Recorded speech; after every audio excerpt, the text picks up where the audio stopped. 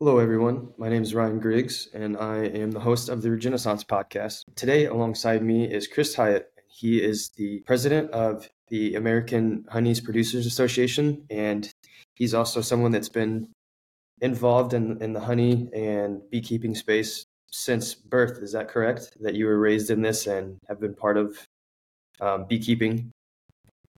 Yep, sure have my whole life. Yep. So I guess to get started, then even before talking about the Honey Producers Association, just talking about childhood from that, what was that experience like growing up in that environment? Well, yeah, my dad and mom, they had six boys, so he had a built-in crew, I guess.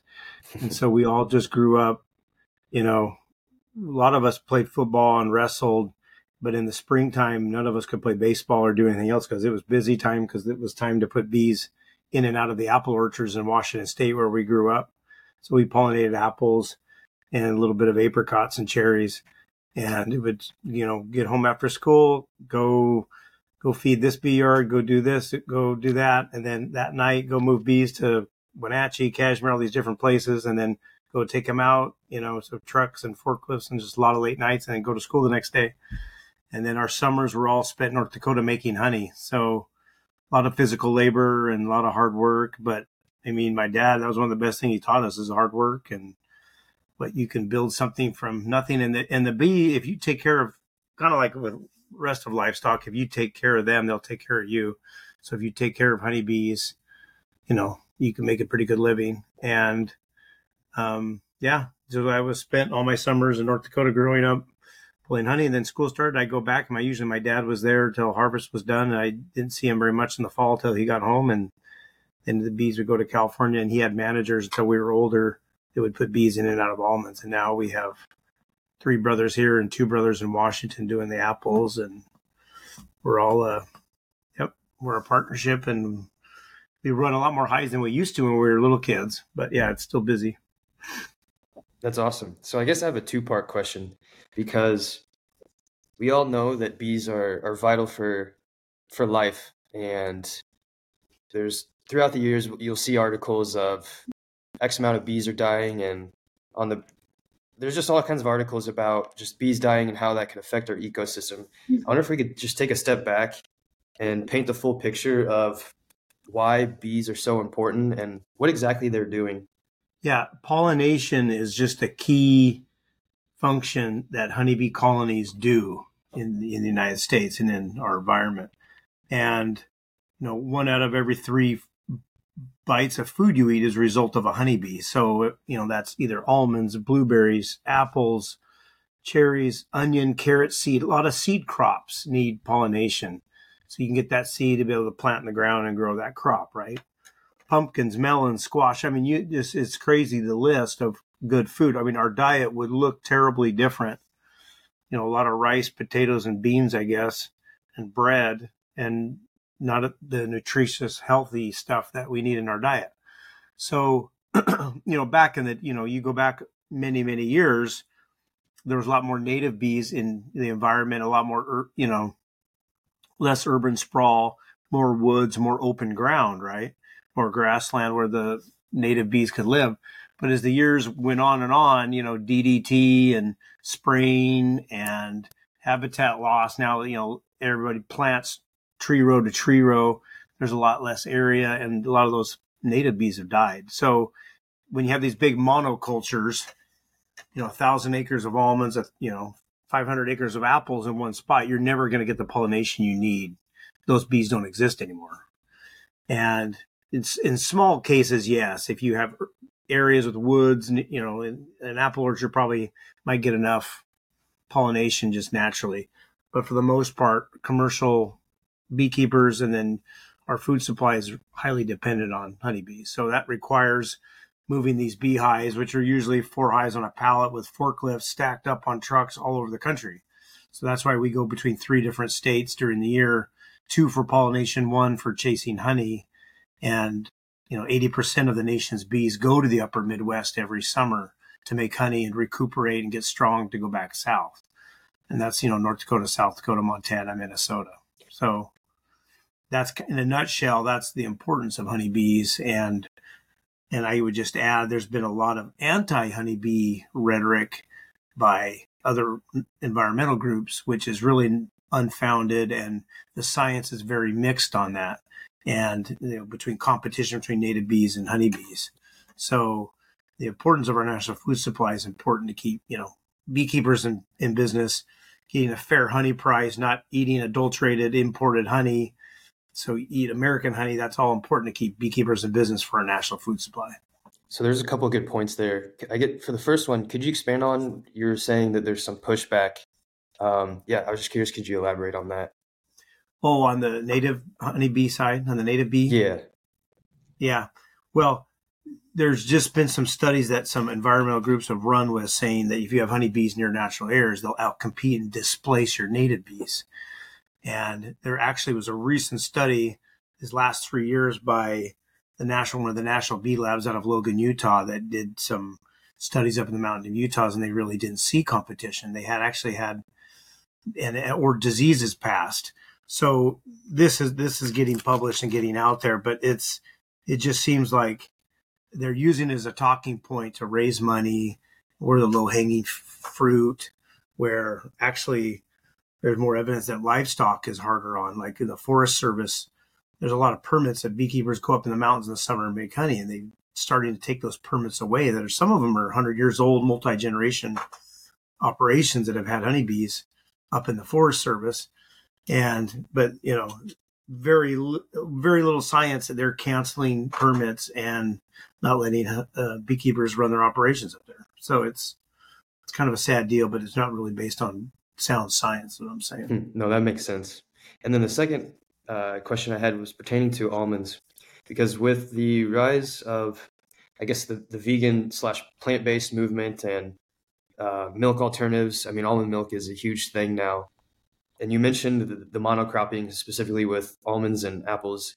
Is the monocropping for almonds the biggest contributor to the decimation of bee population, or are there other factors that are taken into account for that?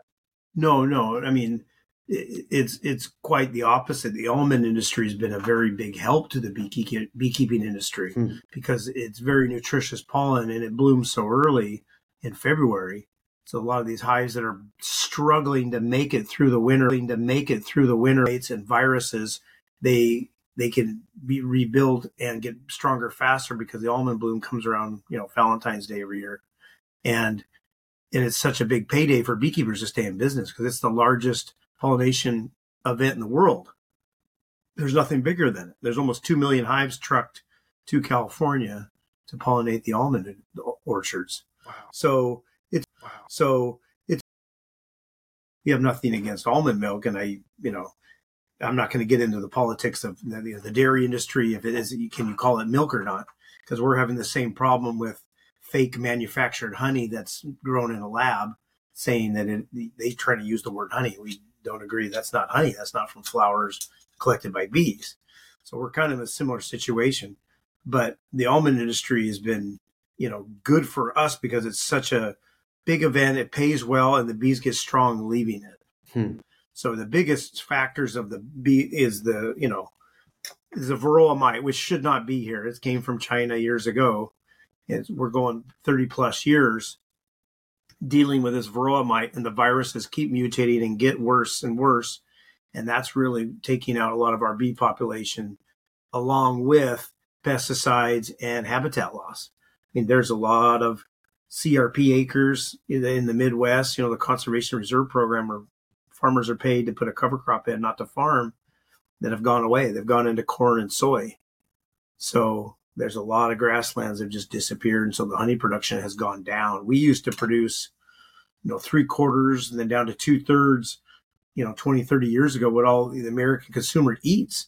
But now we're approaching almost a quarter of what we produce is consumed. The rest is all imports. So it just really shows you the loss of the bee loss and the loss of habitat for forage for bees, clean forage. So on the topic of chemical sprays with herbicides and pesticides, with the American Honey Producers Association, what's the overall viewpoint? So, because I know there's quite a few members within that organization, is it completely trying to not use any sprays at all, or what's that process look like whenever as the What? beekeepers? Yeah, our group represents commercial beekeeper. We're all beekeepers, and we have a pretty good presence in Washington D.C. And we go every year to Capitol Hill and are lobbying for our efforts and the needs we have. Um, Overall, we don't want to take toolbox out of farmers, what they have to use. But if it is doing damage to the environment and to our honeybees, there needs to be some control. And, some of the things in the past about the prophylactic use of neonic seed treatments where, they'll just use it because it's almost like a rainfall insurance, right? It's like maybe 1 out of 4 years, 1 out of 5 years, you need it. The other years you were just putting that into the soil, into the environment for no need. And we're not saying to take it away, but there's areas that need it, and there's areas in regions of the United States you could probably get away with not using the neonic seed treatments over and over and over again. They might just, they could save money and also be less hurtful on the environment. But yeah, definitely, like the almond board has been really proactive in helping growers and teaching growers not to like mix sprays, tank mix, because that when you mix something with something else, it can hop it up. And they actually paid for some studies, and they had, one study: do not mix tilt with Alticore because it makes it 1,000 times more lethal into bees and stuff. And those kind of things, we've seen an improvement with like the sprays during almond bloom of killing a lot less bees because of just, grower knowledge and, just sharing that from the industry. I'm not saying there's still not issues with fungicides and people mixing stuff in it. Even some of the adjuvants, the organosilicones, can hurt bees. But yeah, we are not the total banned pesticide group. That's not us. We want to work with farmers, just like we have to use miticides to keep our mites under control in our own beehives. But we want a very, be good stewards, right, in the use of these pesticides. And just over the years, we've seen a change. I've had calls, especially like in North Dakota for the summer, farmers would call me up, yeah, get your bees out of there and blah, blah, blah. Or, oh, really, I'm just going to spray in the middle of the day. And now I get phone calls like, hey, I'm spraying for grasshoppers, or I'm spraying for alfalfa weevil. I'm spraying my sunflowers. They're only 5% bloom. Can I do it first thing in the morning? Can I do it late at night? And those are all great positives. Spraying at night, first thing in the morning is a lot better than in the middle of the day, where a lot of these farmers are spraying when there's no bloom, when the bees are not present in that crop. So just their awareness is improved of, with pesticides. But there's still pesticide kills each year. And it's a touchy subject because you have permission to be, a lot of our, in the summer, we have permission to all these farmers to put bees on their property. If you have a pesticide kill, you're a little more apprehensive of reporting it to EPA or whatever, because you might risk losing that bee yard. So we know there's a lot of pesticide kills that go unreported with honeybees, just because I think there's, you don't want to lose that relationship with a farmer. I have Yeah. friends, and I mean, just from starting the Renaissance and whatnot online, they would be looking for honey that's had no chemical sprays ever used. Is there a way to verify that, or is that something that you just need to go and visit a local beekeeper and have that conversation to really verify? Well, that's a complex answer, but um, unfortunately, almost every sample of honey in the United States probably has some, I mean, you're talking very small parts per billion, probably, or 2 or 3 parts per million of, Roundup or a fungicide. Or bees go everywhere. They're flying dust mops. So I've even had some roofing material in a pollen sample come in. I mean, the bees go everywhere, but I mean, there's no levels that you're not going to be hurt or anything. But truly organic, it would be somewhere where there is no conventional agriculture being used. I know there's like maybe 1 or 2 places in Hawaii and the high mountain of Arizona. I've heard the rest of the United States, because bees fly 4 to 5 miles, you don't have enough area where someone's planted, you know, something like a Roundup Ready crop, or sprayed something, or, stuff like that. Brazil has a lot of the market, but we know, we've sampled their honey. They have just as much as we do of either amitraz, miticides that you use inside the hive, or Roundup in the environment because there's farms near it. But they call it organic. The United States accepts other countries' organic standards. Kind of ridiculous, but it is what it is. But that's why the organic price is actually cheaper than my white honey price from North Dakota on the shelf. Go to Walmart. So, yeah. But more than anything, getting local honey is the best way to go because then it has your local pollens in it for your allergies and you know where it's sourced from, right? Where the stuff on the shelf, most of it, if it's product of the USA, you're probably fine. But there's a lot of stuff that's mixed, that's blended between 4 or 5 different countries, India, Vietnam, Brazil, Argentina. They'll blend it. And a lot of my honey my packer that I sell to used to blend it with like half Argentine, half mine and put it in the Costco or the Kirkland brand. And they have a good honey in Argentina, but we do know like the honey out of China, which we have a tariff on our group, the American Honey Producers, and with the other there's a co-op in the United States called Subi. We won in 2001 a dumping suit against China. So there's a tariff on Chinese honey coming in because they're way below the cost of production producing it. So they transship through other countries to try not to pay for that tariff, try to avoid it. Well, in the last 2 years, we won another dumping suit against India, Vietnam, Brazil, and Argentina. And the same thing. We know that a lot of the Indian and Vietnamese honey, not all of it, but some of it is either resin tech scrubbed. That's like you scrub the honey and it's so finely filtered that it really isn't honey by definition after that. Or there's syrup mixed into the honey. And there's even fraudsters online. Alibaba is the Amazon of China. They're openly advertising my syrup will pass an MR test, the HRMS test, and so these honey manufacturers are just blending that in with real honey to make it go farther and ship it into our country. And that's what we're fighting against. It's an economic adulteration and literal adulteration too. Why is that such a thing to where, because I've bought honey before without looking at the back, and I remember taking it home and it said product of Brazil. What's the reasoning behind having these from Brazil, China, and Vietnam? Is it just purely to have something different, or I'm just curious why those even exist here?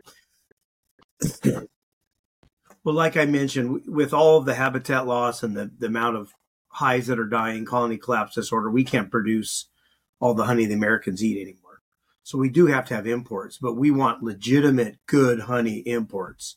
And like the honey from Argentina and Brazil, we don't see much adulteration. It's pretty much fine. We know that the Brazilian honey really is not following the organic, at least part of it, not all of it. I'm sure there's honey from the Amazon that really is organic, but for the most part, what we've seen and tested, it's not. But the honey, yeah, if it's legitimate honey, it's fine. But we do know that there's fake, funny honey coming in from from Vietnam, India, and stuff from China that's transshipped through other countries. We did a report. We had a law office do a study on other countries around China, like Taiwan, Myanmar, and they've had a jump. Like 1 year, there was a 500% increase in their honey production. And it's like all the bees are dying across the world, and it's harder to keep bees alive. How can you have a jump after like a 20, 30-year track record of 5, 10, 6, 8 million pounds, and all of a sudden overnight they have 100 million pounds? I mean, it's absolutely just an impossibility, right? So it's just transshipped honey. We knew there's syrup mixed in with some of that honey.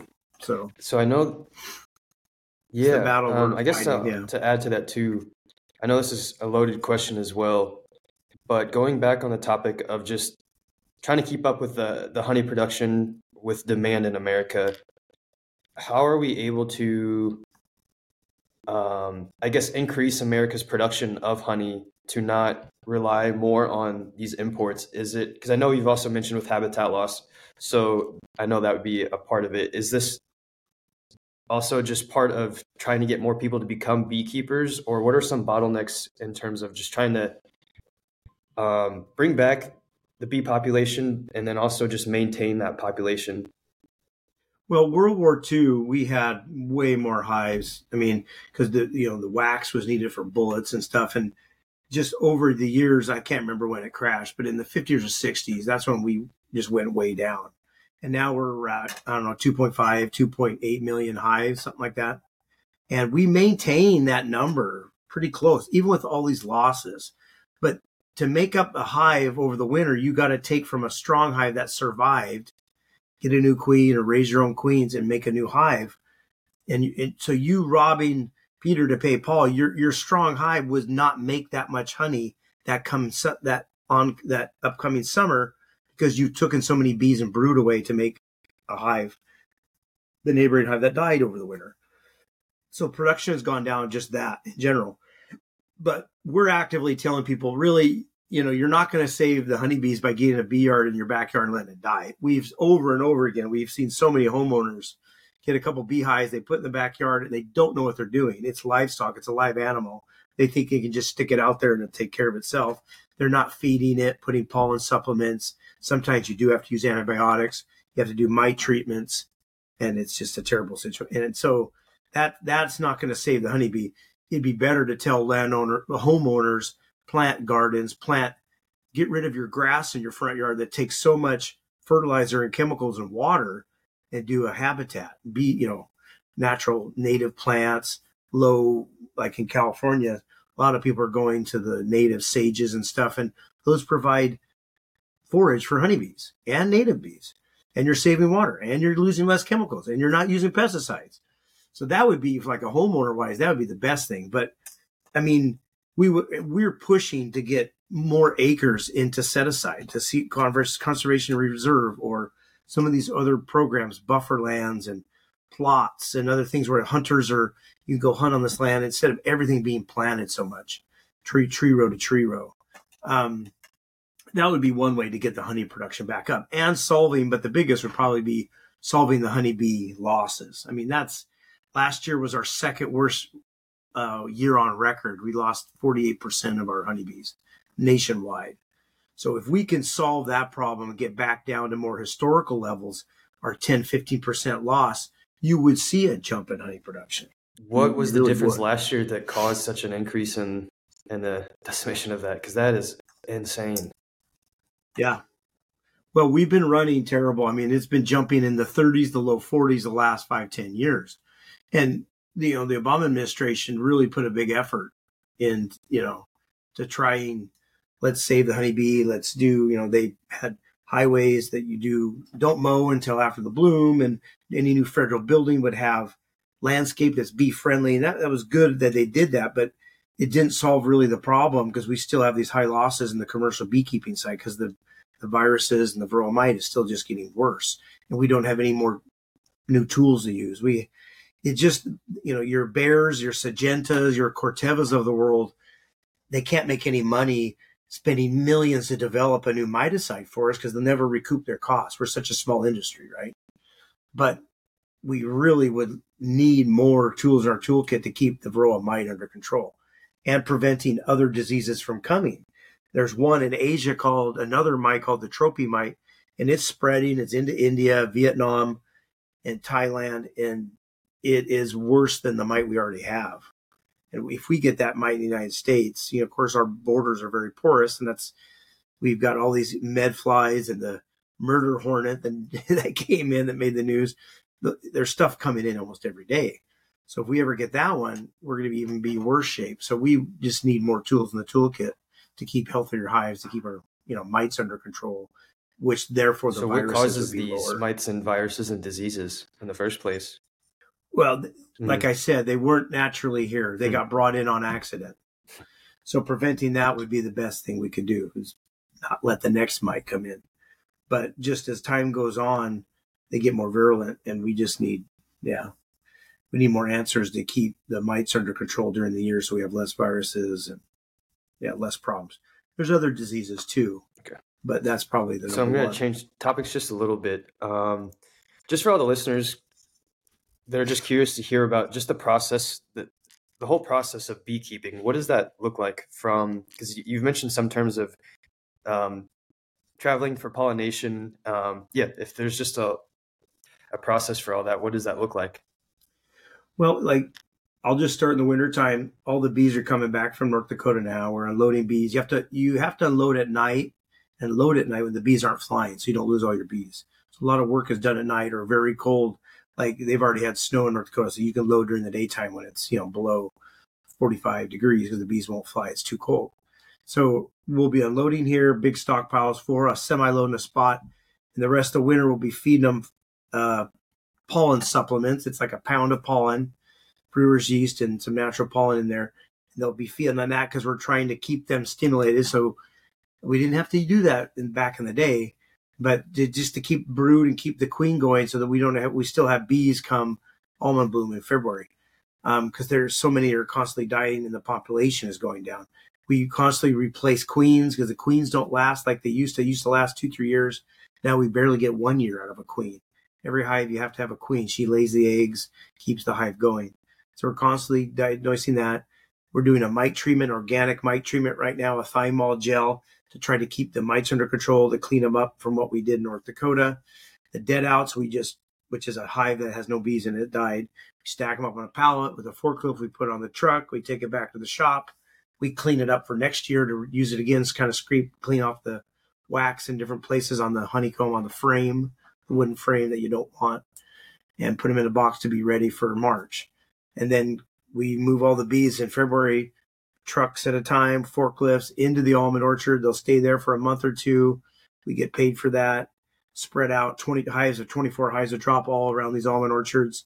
And then in the almond orchards, when they're done blooming, we make up the new hives, the first set of new hives. We get queens from Hawaii because they have beautiful weather for mating. We make up a new hive and then take those bees out. We ship probably 10,000 hives to Apples, to Washington, to my brothers. They do the same thing, put them in and out of apples, make up new hives off those hives. Then our baby hives that stayed here, we go to oranges to make orange honey and to get them to build, to be strong, to go to summer for the North Dakota. Then we ship them again all to North Dakota, which is, with the price of diesel, shipping is expensive.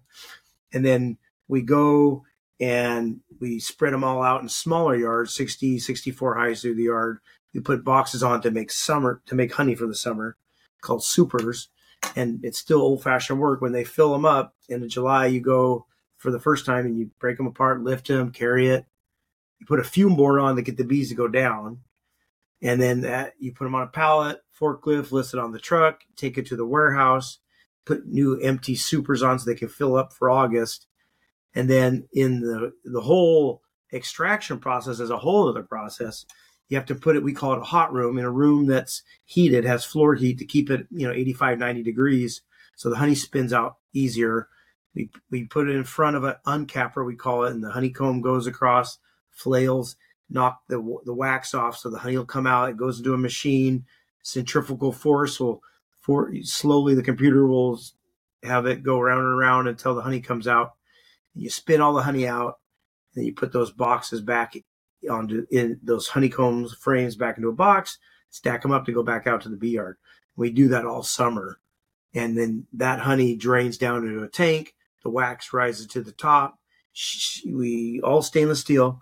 We pump it to another set of draining tanks, old milk tanks. It settles some more, wax rising to the top, and we barrel that right into 55-gallon barrels, just like a barrel of oil, big old barrels of honey, and we ship that to our packer. And they, if pasteurize it, filter it, goes to the store for honey, unless it's going to go raw honey. There's a big raw honey push where it's not pasteurized anymore. It's just slightly filtered. And, and that sugared honey is nothing wrong with it. It's actually better for you, better tasting. Then after that, we do mite treatments and more feeding, take the bees back to California to do it all over That's again. awesome. Thank you for explaining. That's kind of my the next process. questions are actually going to be about labeling. So I'm glad that you mentioned the raw versus pasteurized, because I eat raw honey, and there's this local, I think it's mountain clover raw honey that I feel like Pooh Bear just eating scoops of it. It's so delicious. But if you could just explain, because you're saying that it tastes sweeter, but it's also a little bit better for you. Just raw versus pasteurized, and why do we have the pasteurization too as well? It's convenience from years and years. It's, the grocers, your Safeways, your Krogers, Costco, Walmart. They don't want a bottle that's halfway sugared, half liquid, doesn't look as good on the shelf, and then grandma will come back and say, something's wrong with that. It's convenience, right? They want to get it, be able to pour it, be the same. So when you pasteurize it, it stays for a year or two at that really in between liquid, not too hard, not too soft stage. But there is a big push for raw honey because people notice that it tastes better, and it's better to have the pollen in it for you, your allergies, etc., just for health in general. And people can put up with having a jar of sugars that you can just put in a pot of water on the stove for an hour and it'll go back to liquid, or heating it in the microwave just a little bit. So yeah, we support, I eat nothing but raw honey, and it's just better for you.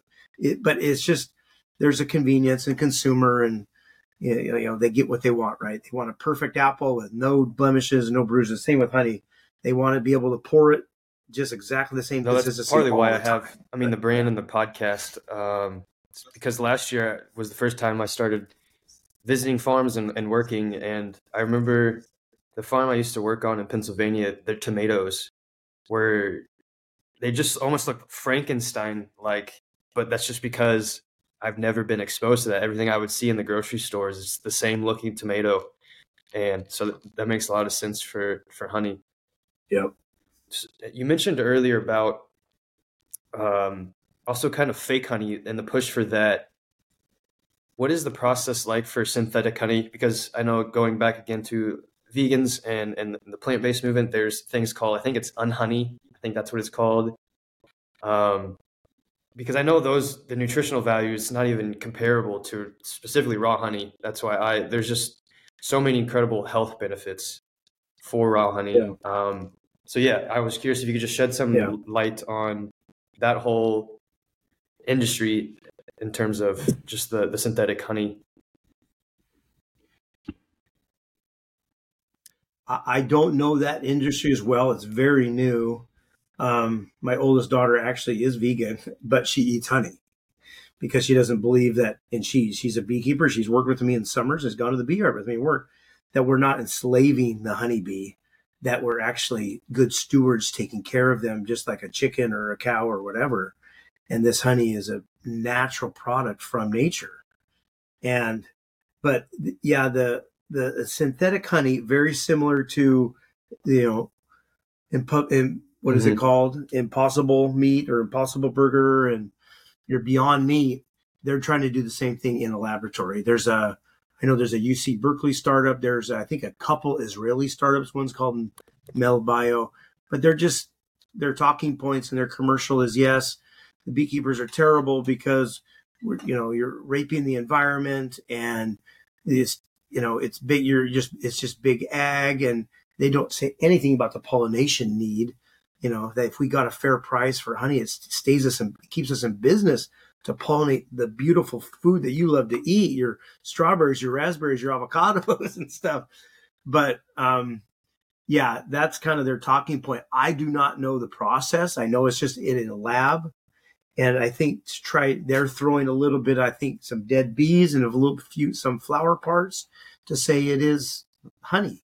But by definition, it's not honey. I mean, the Codex Alimentarius in Europe, it's not honey. Same with the U.S. Pharmacopoeia standard that just came out. We're still waiting for a standard of identity for honey. Excuse me, but we hopefully will get this in this farm bill. But no, by definition, that's really not honey, and it's not. You're right. You're getting robbed. Why eat it? You're losing so much nutritional value, and the antioxidants and the natural. I mean, we still don't know what all the wonderful things honey do. I mean, they're using it for cough, Robitussin cough medicine uses buckwheat honey because of the properties. Manuka honey sells for a crazy amount because of the healing properties of Manuka honey. Eucalyptus shows almost the same. They're trying to market that like Manuka honey. They're using it for burn victims, staph infections that have, if you have staph and you have the resistance, what is it, for some of the antibiotics, whatever, for staph, they use honey for many different things. So you're not going to get that with a manufactured honey in a lab because you're going to be missing the antioxidants, a lot of the microbes. I remember thinking about Meta Honey, and they use, I think, Manuka, because So my brother, he had cancer, and whenever he was in the hospital, he had a lot of surgery on his gut, and so he had just a gigantic essential hole. And they would try to use Mena honey to really help with the wound healing. Um, so I guess on the topic of just all of the healing and amazing benefits of raw honey, if you could just talk more on that too for the listeners that might not be aware of just how beneficial raw honey is for us.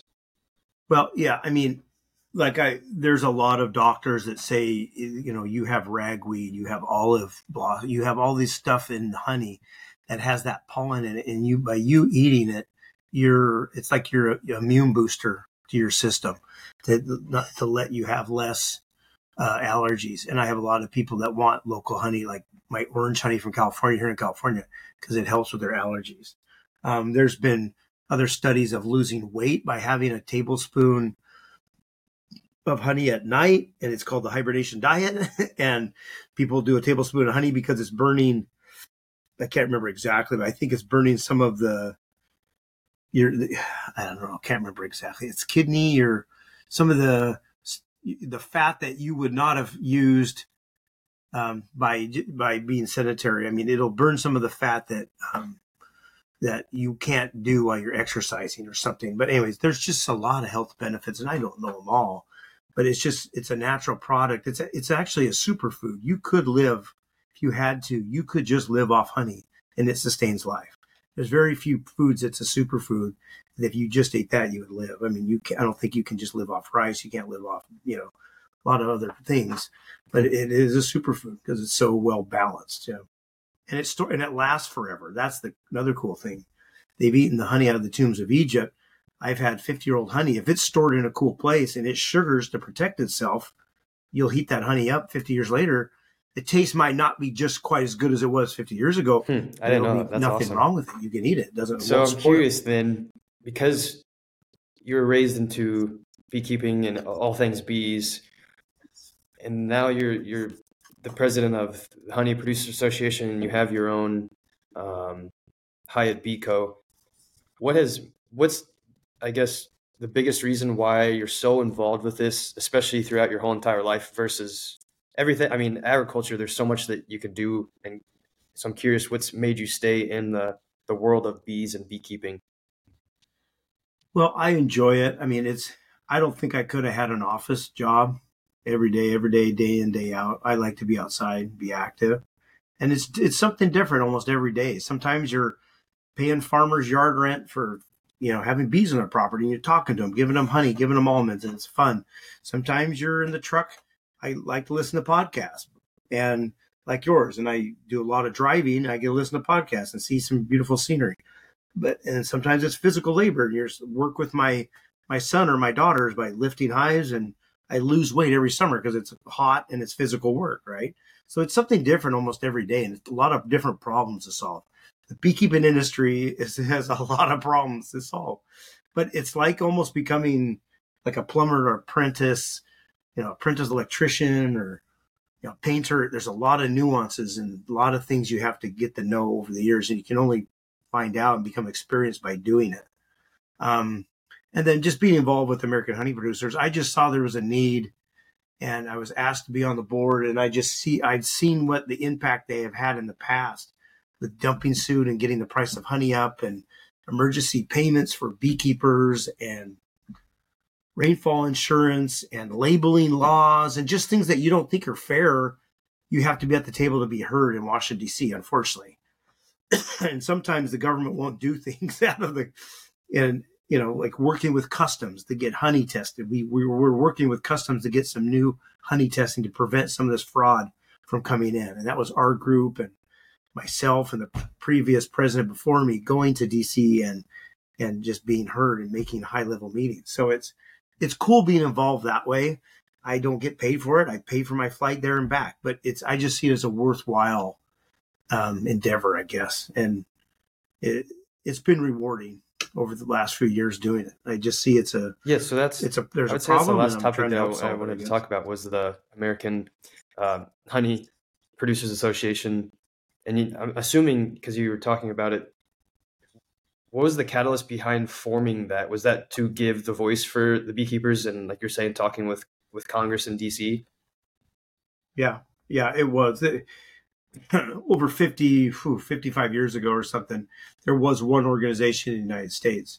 And the other group, the Federation, they kind of stayed with the Packers and had more hobbyists, and they didn't want to take on some of the bigger problems. So my dad was actually at the meeting when they separated, and the honey producers was kind of formed to really take on some of these big problems and have a focus of the profit-minded beekeeper and how do we stay in business and be proactive in DC and get our problem solved and being heard. And that's kind of the genesis of the American Honey Producers and how it's kind of evolved. And it's all volunteer, but there's been a lot of good people before me, and hopefully there'll be a lot of good people after me to keep the thing going, because we have a really good presence and we have a lot of champions on Capitol Hill that have done good work for us because they see the value of beekeeping to just the farm gate, the billions of dollars of farm gate value of the crops pollinated. And it's a lot of it's dependent on us staying in business and just, yeah, if you're not at the table, you're not going to be heard. And that's kind of in our philosophy. And, we've worked pretty hard over the years at it. We're not perfect.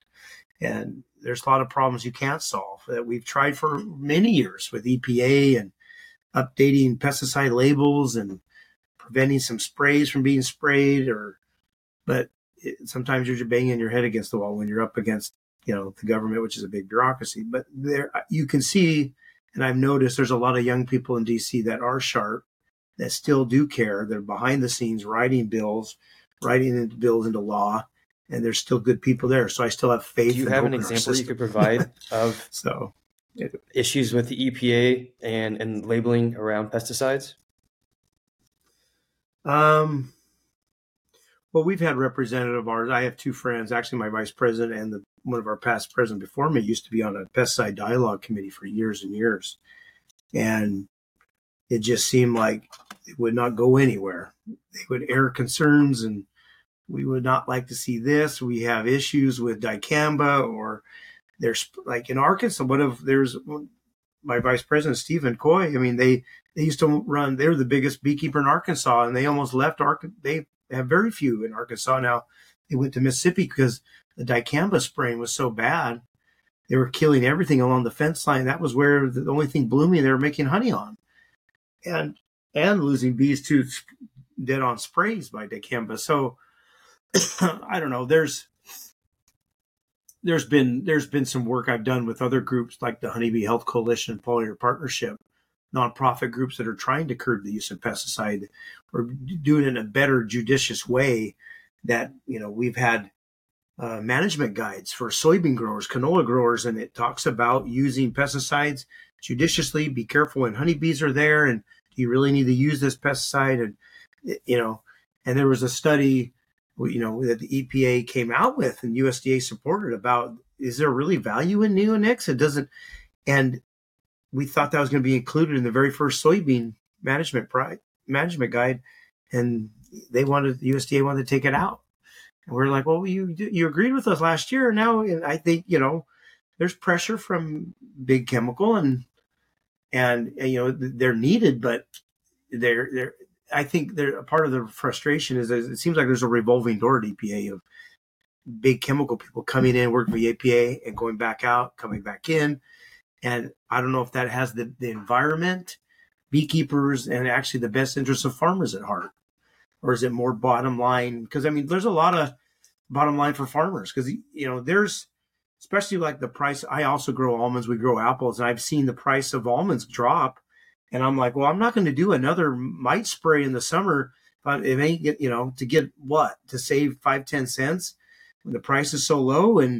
But some people, and, I've had a PCA in the past that wasn't independent. He was a chemical guy for the company. And a lot of it, he would just, because the calendar said so, I'll spray.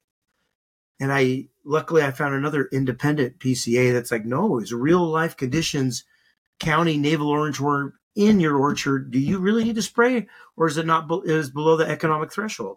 So that's the kind of thing we push for. It's like, don't just spray because it says on the calendar, or your chemical rep or your agronomist says, oh yeah, throw that in there. maybe do a little science, do a little bit of work and study on your own, just because, just to spray is not, economically Hmm. advantageous to your How operation besides the environment could and Americans honeybees. better So, support folks such as yourself and others within the beekeeping space? well, buy American honey, try to buy local honey, don't buy foreign honey. Um, don't feel like you need to get a beehive to save the bees. Get rid of your grass and do native landscape. Those would be some good things. And then if they're inclined, they can donate to American honey producers on our website. We will put those funds to good use, trying to keep honeybees alive and keeping beekeepers in business. So yeah, it's hpanet.com, Awesome. but you can just I guess, Google is there American any honey other producers and websites our or anything site on will come social up. media that you would like to add? No, well, we have a Facebook presence too, but Awesome. Well, thank you so much, American Chris, for honey joining. producers. This But was other really than that, great, I think we and covered it. I know I learned a lot, and I know other listeners will definitely learned a lot. No, I appreciate it. I've got some regenerative farmers in North Dakota that do the crop rotation, and I support them 100%. I think that's, there was a friend of our association that was fired from his position Really? in South Dakota with USDA because he was a little too vocal on neonics, and now he has his own farm and is doing a lot of research into regenerative farming, crop rotation, and he doesn't plant the same crop on his farm like every 7 years. That ground will see that crop. I mean, it's a really good dynamic. He's doing a lot of interesting things with honeybees, with livestock, and row Hmm. crops. But anyways, yeah, regenerative farming, to get back to our roots, right? Like the Native Americans, that's what we need instead of corn, Yeah, I corn, mean, corn growing every up in the year and Midwest, stuff I like that. remember Yeah, crop our rotation. We're family, all whenever for we that. take vacations, is always on the road. And as a kid, I was always just yelling corn, corn, corn, because that's all we saw for hours. But yeah, that's all you see.